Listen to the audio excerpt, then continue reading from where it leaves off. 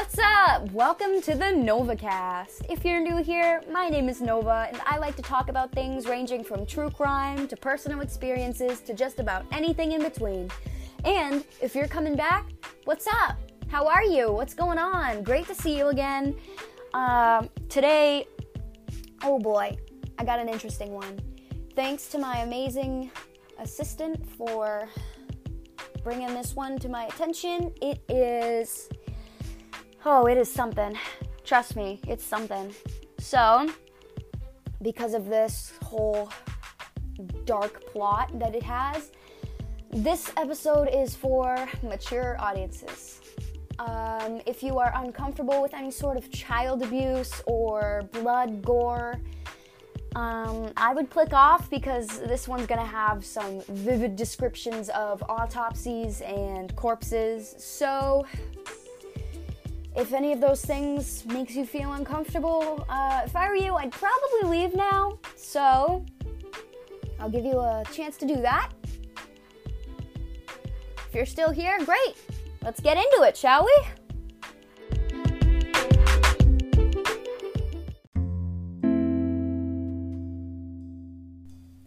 Today's story is Amora Bain Carson's. So, Amora was born to Jessica Bain Carson on November 12th, 2007, which I find a little crazy because that's like 4 years after me, and I was born on November 11th. She was killed on December 2nd of 2008, so she was around 13 months old at the time of her murder. Jessica Bain Carson's boyfriend at the time, his name was Blaine Keith Malam, which I'm probably butchering the hell out of that name, so I apologize in advance, but anyways, he wasn't the brightest. He had completed up to 4th grade before dropping out of school entirely, so you can really tell that that was a smart man, and he knew exactly what he was doing in life. So, neither one of them really had a good head on their shoulders because Jessica was suffering from several mental issues. She was delusional, she was mentally ill, and was suffering from a couple other things, I believe, that weren't fully diagnosed, but it was bad. And people said that upon looking into her eyes, there was just nothing there, totally blank, just dark and soulless, which, of course, isn't really a good sign. And unfortunately, she didn't get the help that she needed and ended up progressing down that hill of, I don't want to say insanity, but it's pretty close to that. So, shit hit the fan pretty quickly. Prosecutors said that the couple called 911 to report that the child was dead. They ended up telling the authorities that, they had went to go look at some properties nearby that they could potentially own, and when they returned home, she was just dead. She was just dead. They didn't really specify, we think she was murdered. Nah, she was just dead. So the authorities, of course, went to go check out the situation, and they noticed that Amora had approximately 24 bite marks all over her body, from head to toe, front to back, top to bottom, side to side. You get the point. A forensic dentist confirmed that the bites were, in fact, human bites. So there was not an animal involved, so they couldn't have pinned it on that if they wanted to. So she also suffered 18 rib fractures, extensive bleeding under her scalp, multiple fractures on the back of her head, a lacerated liver, a broken arm and leg, and a bleeding blood vessel in her neck, which could have pointed to possible strangulation. Yeah, I know. This shit's insane. So, the autopsy had also proven that her genitals and rectum were very bruised, which could have led to sexual assault of some sort. The object they had used for penetration thankfully, it wasn't human. That doesn't make it any better of a situation, but it was, either way, it wasn't supposed to be in her, and therefore caused her a lot of pain, and of course probably wasn't the best situation because there was a lot of tearing and bruising. However, the poor thing was still alive throughout all of that. She was finally put to rest when she was beaten to death with a hammer by Jessica and Blaine. And they said that they did that to attempt to, quote-unquote, rid the child from demons.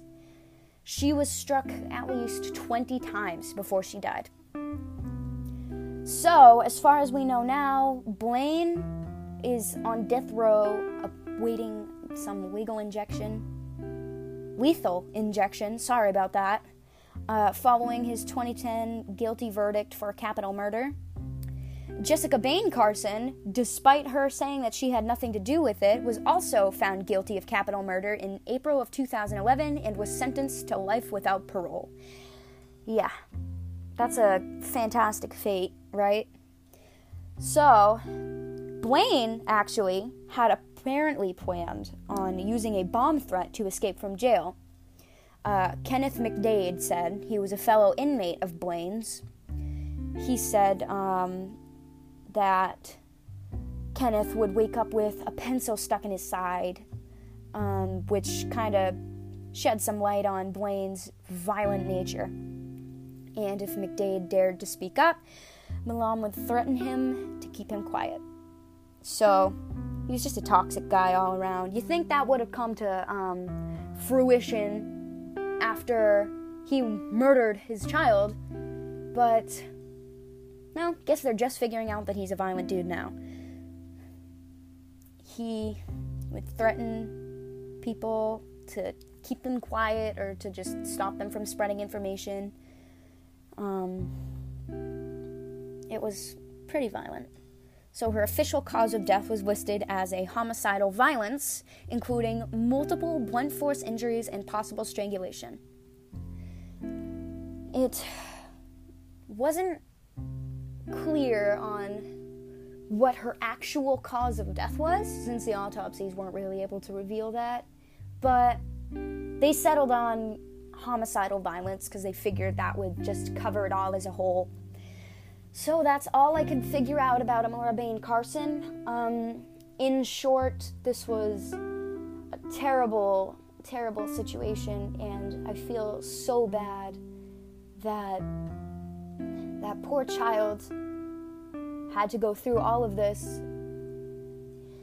It's also just, it's sick. It's truly sick, and it just goes to show that if you're suffering from any sort of mental illness, you need to get help.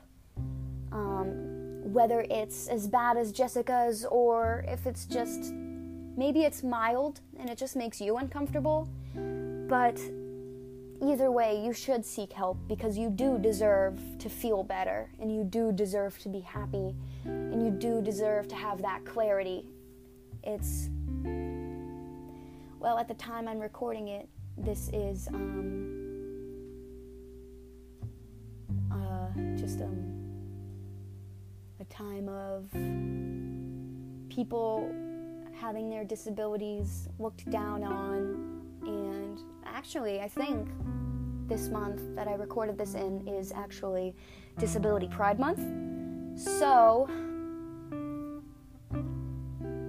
it's a pretty decent time to talk about this, right? If you're struggling, just don't worry.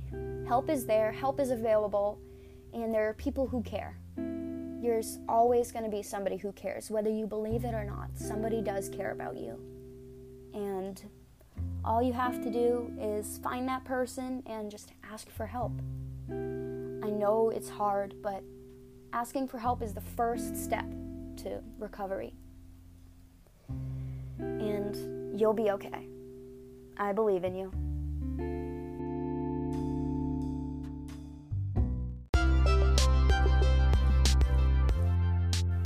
Hey, thanks again for joining me on the NovaCast. I had a lot of fun. I hope you had a lot of fun too. If you enjoyed, make sure you hit that follow button and the notification bell so you're notified whenever I post. Till next time, this has been the NovaCast.